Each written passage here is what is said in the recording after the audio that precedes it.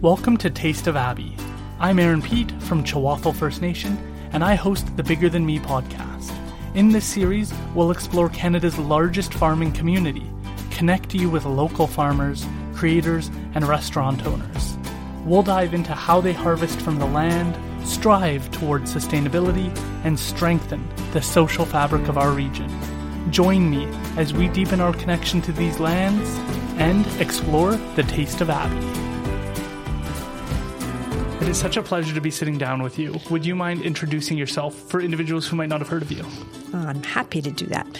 My name's Pam Alexis. I have lived in the Fraser Valley since 1996, moved to Mission because of the West Coast Express and the options that were available, which I think Mission was one of the first communities to have that opportunity to access the downtown core for jobs, for all kinds of things. And it really changed the I'd say the demographics of Mission in 96 when the train started, because there were all sorts of people that moved to Mission as a result. And so I'm one of those sort of pioneers that came in 96 and had a great opportunity to work in a lot of nonprofits when I moved there, worked at the Clark Theatre, was on the Chamber of Commerce, did a whole lot of nonprofit kind of work, and then ran for school trustee, served 2 terms as a school trustee. Then I ran as a counselor, served 1 term as a counselor. Then I ran for mayor and then won that seat. And then I was asked by former Premier John Horgan, to run as an MLA, and it was a tough decision. But I ended up running and won. And now I'm the Minister of Agriculture and Food. So I have a long history of serving the community since 2005. But now I've served a much bigger community. I'm fascinated by the idea of choosing to go into public service, because it seems like when people are considering putting their name in, there's so many barriers. There's so many fears of being judged, of being attacked, of being treated a certain way. And so it causes people not to want to put their foot forward. It causes them to go, you know what, I don't need that drama. I just want to live my simple life. What pushed you to put your name forward?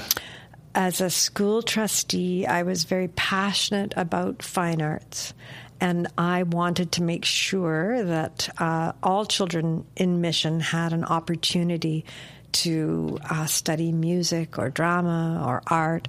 And so those values were really important to me, and I felt just compelled to try and ensure that opportunity for other children as well. And so that's what kind of drew me into it. And I kind of fell in love with agendas. And I know that sounds strange, but not agenda like I have a personal agenda. I mean a physical agenda and agenda setting and meetings and process and governance and all those things that are absolutely necessary for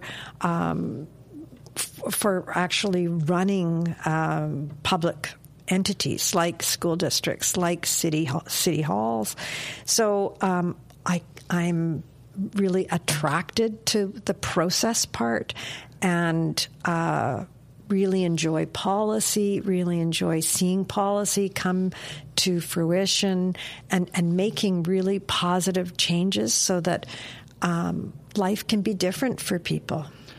As a mayor, it's one of the first opportunities you have to highlight a community, to showcase the brilliant individuals within it. And sometimes you go, oh, Mission's known for this one thing, or this community is known for that one thing, and you don't always know the side stories or the people who are really making a difference behind the scenes. You don't always get to know that. But as a mayor, it's your role sometimes to showcase those people, to highlight the great people of your community. Can you talk about what that's like?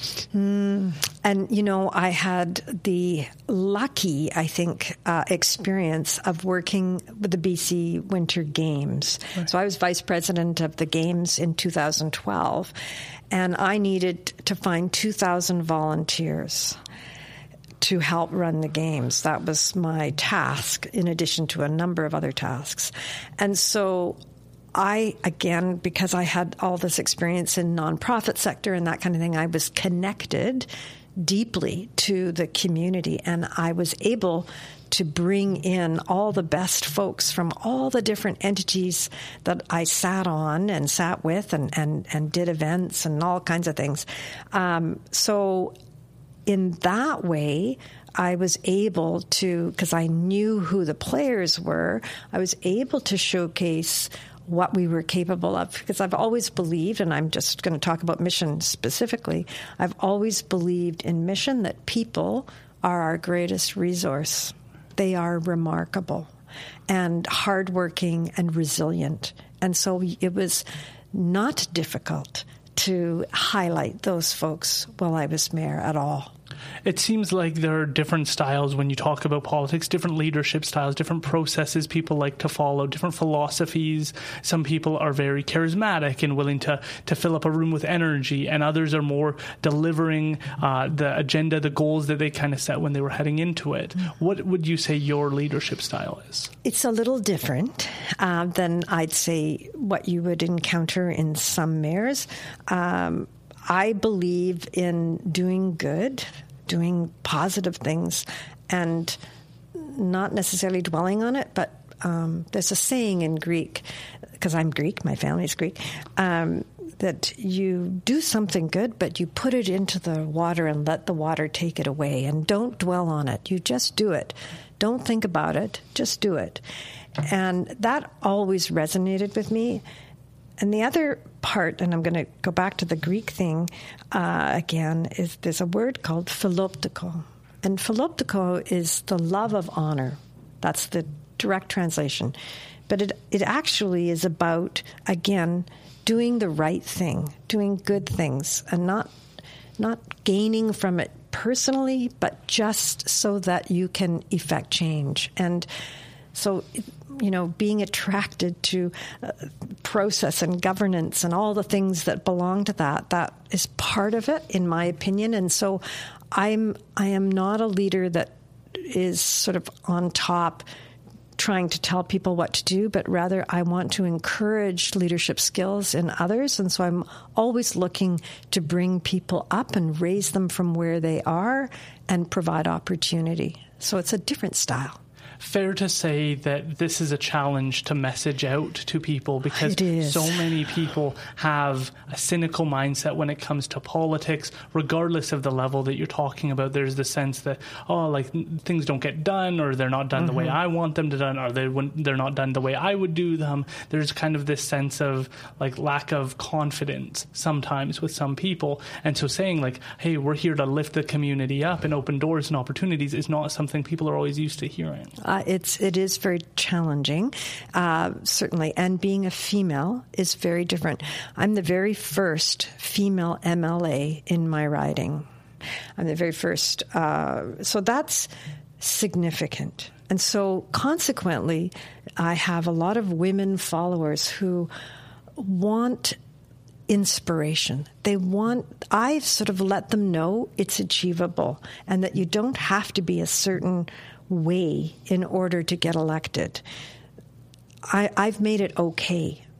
And some people find it difficult, and I don't want to generalize, but I think men may look at me differently than women. And other women would, many of them have come to me to say, I need you to stay where you are. In fact, one day I was really troubled as a mayor. There was some very difficult and challenging things on the agenda. And, you wear this when you go out in public. People know that you've got something on your mind. And I was in the supermarket in the checkout, and I was going through in my head how I was going to respond to this particular issue. And this woman came up to me and she said, are you okay? And I said, oh, yeah, I'm fine. I said, I'm just trying to figure out how I'm going to respond to such and such. And so she said, you hang in there. She said, my 15-year-old daughter needs you to be where you are. And at that moment, I realized how important it was that I was where I was. And this has happened many times. So I'm there and here, I believe, to make it possible for others to follow. We'll be back after a quick break. Joseph M. Leonard with the Constitutionalist Politics. Tune in for the upcoming episode for May 4, Issue, Never the Issue, as well as guests Peter Seraphin, Rosemary Downer, Don Gallade, Gista the Rapper, Cy Young, Jason Perry, and upcoming Jack Hagar, Andrew Thorpe King, Trent Rock, Ed Temple, Chris Morehouse, and more. Please tune in to Constitutionalist Politics. God bless. I ran for council for my First Nation community, and I faced this challenge of wanting to deliver things that I told the community I wanted to work on and feeling this onus. And I think of how many people voted for me, and it's not anywhere near running for MLA where you're getting thousands of votes and feedback from the community. But I do live with this sense of I've been given an opportunity and a responsibility by these individuals who voted for me, and inevitably by the people who didn't, to deliver and make sure that they can hold me accountable as well. And that's a weight that we put on our shoulders. Sometimes we get lost in you got 30% or 35%. You think of every person who went to the ballot box to put their X on who they wanted it to be, and it was you. What does that mean to you to be given this opportunity, this responsibility to deliver for the community, that they entrusted you with this responsibility? That's a huge thing. And the moment I became mayor, I felt such deep responsibility. And I lived that for every moment. And that's why when the Premier called, I said no. When he asked me to be MLA, I said no. My responsibility is as mayor, with the people, and I need to be here. And he called again and again. And I said, find somebody else. And so they had already, what they call, dropped the writ. And that means that government kind of ceases while there's an election campaign coming. And I got called again, and I said, let me think about it one more time. I phoned a few of my key sort of people in my life that support me. And I said, what do you think? And every one of them said, you know what has to be done? Now you can do it. You will represent us at the next level, and you'll make sure that stuff happens. What is it like to know who in your phone you want to call, to have those individuals that you trust somewhat with your future? Because if one says, don't do it, stay where you are, you're going to weigh that into your decision making. And I think it's very important that we're careful about who we choose when we're making those phone calls, because we know some people aren't going to be supportive. Some people are going to have really thoughtful answers where they're like, well, have you considered this? Have you thought about that? Maybe you ponder this, give some time to this. And you're like, wow, that's very insightful. I appreciate you taking the time. And then other people are sort of short-sighted. What's it like to go through your phone and try and figure out who you can trust with this tough decision? Yeah, that's an interesting question. And I picked individuals that have been supportive but have good insight into next steps and the future and all of that. And the best advice I got was, are you going to regret this decision on Wednesday when you have to make your decision by Monday night kind of thing? Are you going to regret that you said no? Are you going to regret that when somebody else is elected that you didn't do this? And it was like, yeah, I think I might. And they said, well, then, for heaven's sakes, do it. So, yeah, and that is a thing, right? I mean, you want to figure out who's best to give you advice. And it also seems like there's something unique about it because a non-decision is still a decision, right? When you think about whether or not you're going to run for mayor again or you're going to run for a position, you know inevitably other people will be wearing that hat if you choose not to put your name forward, that the consequences potentially across a province, if you choose not to put your name forward, that can have vast impact if you choose not to. Even though it feels like I'm saying no to it, so like I'm not involved, you're somewhat still involved because it's going to have cascading effects. Absolutely. And you don't want to see good work destroyed at all. You want to make sure that those good moves that you made, that you got the city where it needs to be kind of thing. You don't want to see that tampered with or destroyed. And so, yeah, your heart is in it for sure for until you're dead, I expect. Is there any change as mayor, as the leader? You're somewhat at the top of the line. You're the one kind of guiding things to go into a position where it is a large team. When you're mayor, you maybe have 6 other people you're communicating with, discussing things with. You obviously have a team behind you. Now you're moving into this world where everybody's got a voice. Everybody's got a seat at the table, and people are coming with vast different experiences depending on where they're located across the province. How much of a change was that for you? Huge. Absolutely huge. So the transition wasn't easy because don't forget we were in COVID. And so I was basically creating Rome, and I was wearing bedroom slippers in front of my computer and not talking to anybody face to face. I was just dealing with people on the laptop. So it was a bizarre transition because I certainly had a team that I was with, but I was it was extremely difficult. And I remember because we went into session on the computer, so we were just all on a screen in the legislature. Bizarre experience. And I remember trying to keep the household quiet, and I taped a note on my door to say, "House is in session. You have to be quiet." So it was bananas. Who goes through this?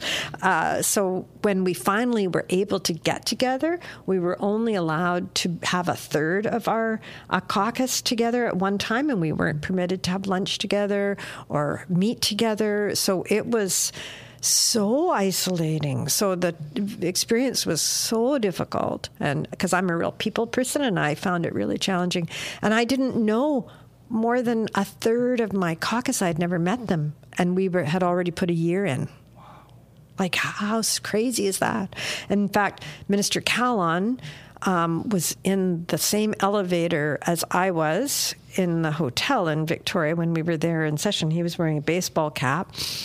And he looked over, and even though we'd been in countless meetings together, and he said, "Do I know you?" And it was like, "Oh my gosh, you're Minister Callon. Like, I'm Pam." Like, when we had never met. Wow. So strange after a year in.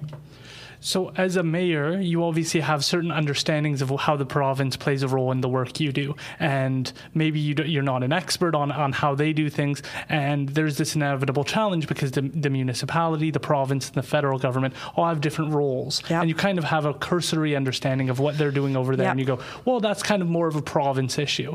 What was it like to start to see issues from the other side and be able to go, oh, wow, like I thought maybe it was this way and it's actually this way and these are way more challenging? Or what was that kind of transition like from thinking you understand somewhat of what the province does to actually getting in there and doing it yourself? I think the first thing that I marveled at is the sheer number of people that are working in various ministries or working in government and admin of some sort. The numbers are staggering. And so just going from a small little staff, and just a small team to this massive team. And so I think about my role in agriculture now as minister. There are hundreds and hundreds of people that work in different sections of agriculture. And so this is an element that you realize, man, this is much more complex. You're absolutely right. And there's experts and expertise in all of those ministries that have been at it for years and years. And so I just feel in some ways, not necessarily as minister, but as MLA, I kind of felt like I was just a small sort of cog in the wheel kind of thing, because it's so complicated and so vast. And so, yes, huge transition between the mayor being mayor and being an MLA. But I think it was probably excellent groundwork to to have that experience behind me so that I understood governance. I felt sorry in a way for the MLAs that came from the private sector because it's so incredibly different than government. It's just night and day. You trust and reliance is something that seems like a cornerstone. You're leading a community. You've been given the trust by them. John Horgan's calling you. You're getting his trust, which is huge. So when you think of the premier and their role, and then you end up getting put into this position again by the community. But then to move into the position as minister, you're selected for that, and that's a very few people ever know what it's like to sit in that seat and to play that role. What was it like to be invited to that position? I was in shock, to be honest. It's so incredibly intense, and the learning curve absolutely was steep. But I believe I was given the opportunity because of the atmospheric river and being the MLA on the ground, because I'm Abbotsford Mission, certainly allowed me to understand the plight of the farmer and the food producer, because, of course, we're so abundant in the Fraser Valley. And that experience and that understanding, I think, led to this position. And so I can tell you that my appointment has gone down very well in the Fraser Valley, because I think the farmers and food producers are very optimistic that they've got somebody in their midst that's right there, that understands, that knows the worst that has happened or can happen, and can work to make it better or make them more whole. So it's gone over, I would say, quite well. I have work to do. There's no question. We all do. And again, another transition that binders. That's all I can tell you, is that I receive binders and binders of information to try and get up to speed, and very thick binders. And so, yes, it was difficult, I would say, no question. I'm feeling a little better as far as understanding all the programs that are offered and understanding the people behind it. But really, I think being in this position is about relationships. It's about having good relationships with people that are impacted, people that you need to speak to figure out how you can make it better for them and that kind of thing. And so BC's different than any other province. We have 200 different food products that are produced on land and 100 from the sea. So all of those different foods have associations behind them. So the day after I was given the new appointment, that was December 7th was the swearing in, December 8th, I had 200 meeting requests. Oh my gosh. From all these different organizations that represent this incredibly diverse province. And it was shocking. Okay, how am I ever going to do this? Well, I think I'm halfway there, but because there's just so much to do and so much going on. So everybody wants to speak to me and get me up to speed, which I am really enjoying. But really, deep down, it's not necessarily about the food. It's about the relationship you have with that organization and the people behind it.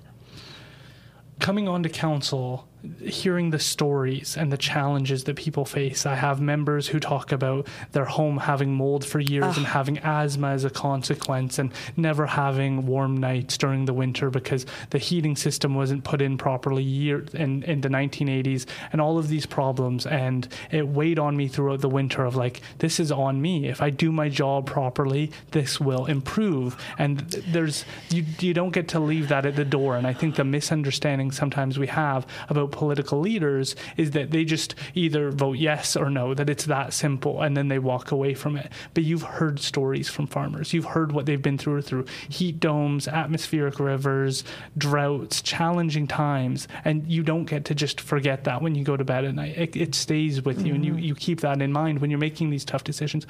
What has that been like? That is something that you don't shake easily. The atmospheric river experience, for example, still is with me. I can't go to the Barrowtown pump station without bringing it all back. There's a sign at the Barrowtown pump station that tells you the level that the water, I don't know if you've been visited there, but it tells you how far the water went up. And I remember taking a picture of the sign. I was with Minister Blair, who was responsible at that time for infrastructure like the Barrowtown pump station. And I thought, man, this, and I still do to this day when I go by and I look at that sign and I think, how the heck did we survive? And so, yeah, these situations are super impactful. How do you sleep at night, though? That's another story. Like, I think over time I learned to put things, sort of compartmentalize, put things in boxes so that you can concentrate on the next subject, because I don't, when somebody says, how was your day? I say, which 20 minutes are you talking about? Because I have a meeting every 30 minutes. And Zoom taught us, I don't know if you had this experience, but I sure did, where you were going so fast between meetings that you had to be almost a different person because you were dealing with such different subject matter. And so I was flipping. And so I had to figure out how not to show how upset I was from the previous 30 minutes to a joyous, congratulatory Zoom call or whatever with the next person. And so you do kind of figure out how to manage all of that. And I think Zoom taught us that. There are certain things that I carry with me, like how we're going to get through the next summer and how drought will likely be in the picture and how water is going to likely be the main focal point of our discussions moving forward. Like those kinds of things don't leave. But the other things I can manage to put in boxes while I don't need them. There's certainly a heaviness to what's going on and the challenges that people face, but I imagine you've also gotten to see the resilience and the innovation that takes place during these dark times. Are you able to talk about some of the things you've gotten to see of how people have risen to the occasion and overcome great adversity? Because that's when we find out who we really are during the floods. Absolutely. There are so many examples. My sort of go-to question for farmers is about succession and mental health. So there's a whole lot that I like to ask, but mental health is sort of something that I like to talk about because I realize this has been, the last 5 years have been off the charts, and how much resilience, or how, when does it end? Like, so I'm a real proponent that if you need help, get help. But I do ask about succession. I say, who's going to take over this farm? How are we going to make sure that this farm is going to be here next year and the year after and all of that? And I talk to the kids when I go visit farmers. And I say, why are you here? Why did you stay with your dad? And often they'll say, well, my dad made it interesting because every day he woke up and he said, we're going to make it better today. We're going to be more efficient than we were yesterday. We're going to grow more than we did last year because we're going to make this change. And it might be a technical sort of thing. It may be something small. It might be some change of some sort, but it kept it interesting for the young fellow in the family or the young woman, because I've been to farms that are all women run. So that when we have disaster, yes, we become creative. We've got to think about how are we going to get out of this. And it forces us, I think, to just to be respond to the disaster, and that we can figure out how to do things differently and do things better moving forward. So I believe in silver linings, and I think the atmospheric river was, in a way, exposed our gaps, exposed our weaknesses, so that we could fix them and move on. I think of individuals like Man Farms with strawberries and trying to figure out how to proceed when they admit, like, we don't know when the season's going to start and we don't know when it's going to end. So in the 2020, in the COVID days, they start going, how do we do vertical farming? How might we approach this? How do we become more efficient? Despite all of these like myriad of challenges, how do we come out of this better and stronger? And it's just so fascinating to be able to look at this and see all of the thought that went in behind that. What is that like for you? That is so exciting. And so I've visited Man Farms a few times. So I brought Premier John as well as Premier David. And so we saw the beginning of the structure and the concept and the sharing. And that was prior to me being minister. I was MLA and just delighted in the direction. It takes such innovation, and there's high risks associated with this. This is not for the faint of heart. I mean, these people are resilient, off the charts resilient.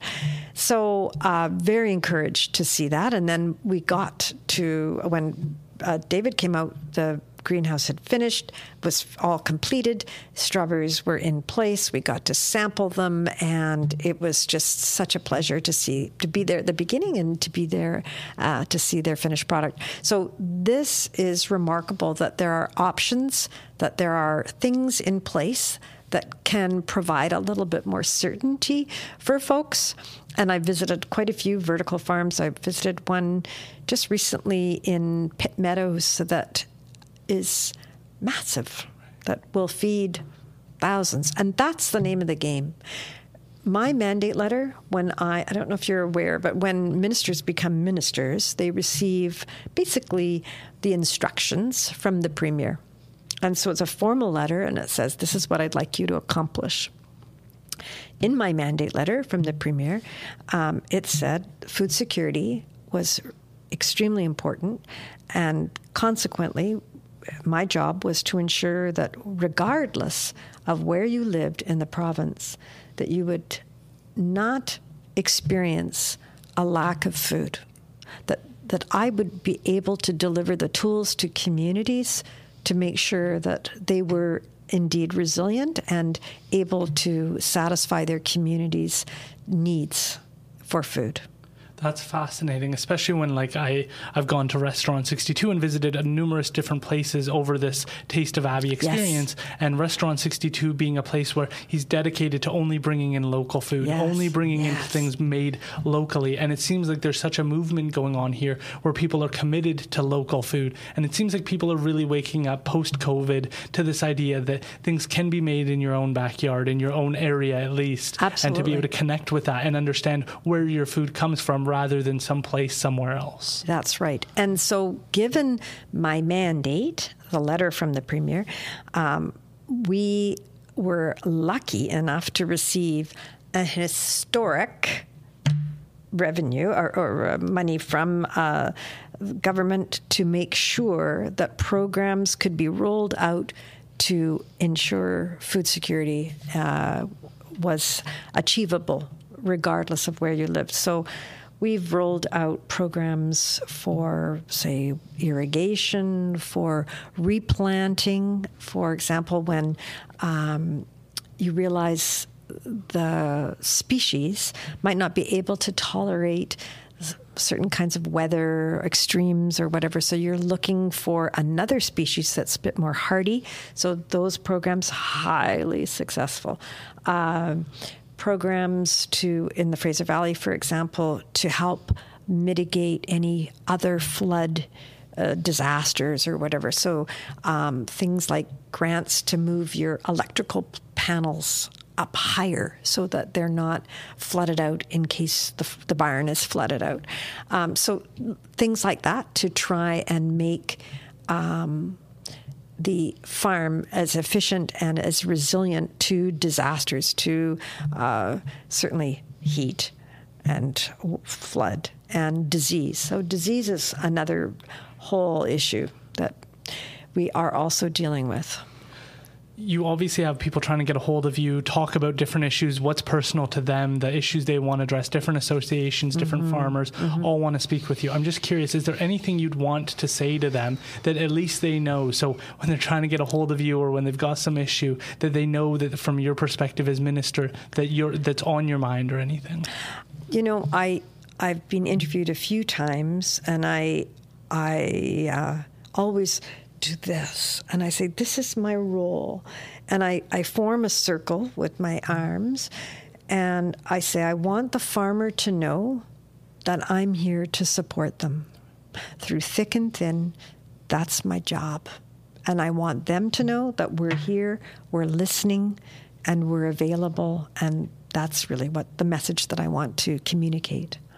Well, thank you so much for being willing to do this today. How can people connect with you? Oh, they can certainly go to the website, which is absolutely incredible because it helps guide the prospective farmer or the working farmer or the food producer in a way that's step by step. I don't know of any other ministry that is there to assist than agriculture. It is remarkable. Take a look at the website and you'll see the vast array of programs and help that's available to make you more successful. Well, it's been a pleasure speaking with you. I appreciate you so much for being willing to come out and do this and try some great food. And are we allowed a little bit more? Of course. Let's have some. Thank you so much. I appreciate the opportunity. And now I'm going to have a blueberry. Thank you. It's been my pleasure.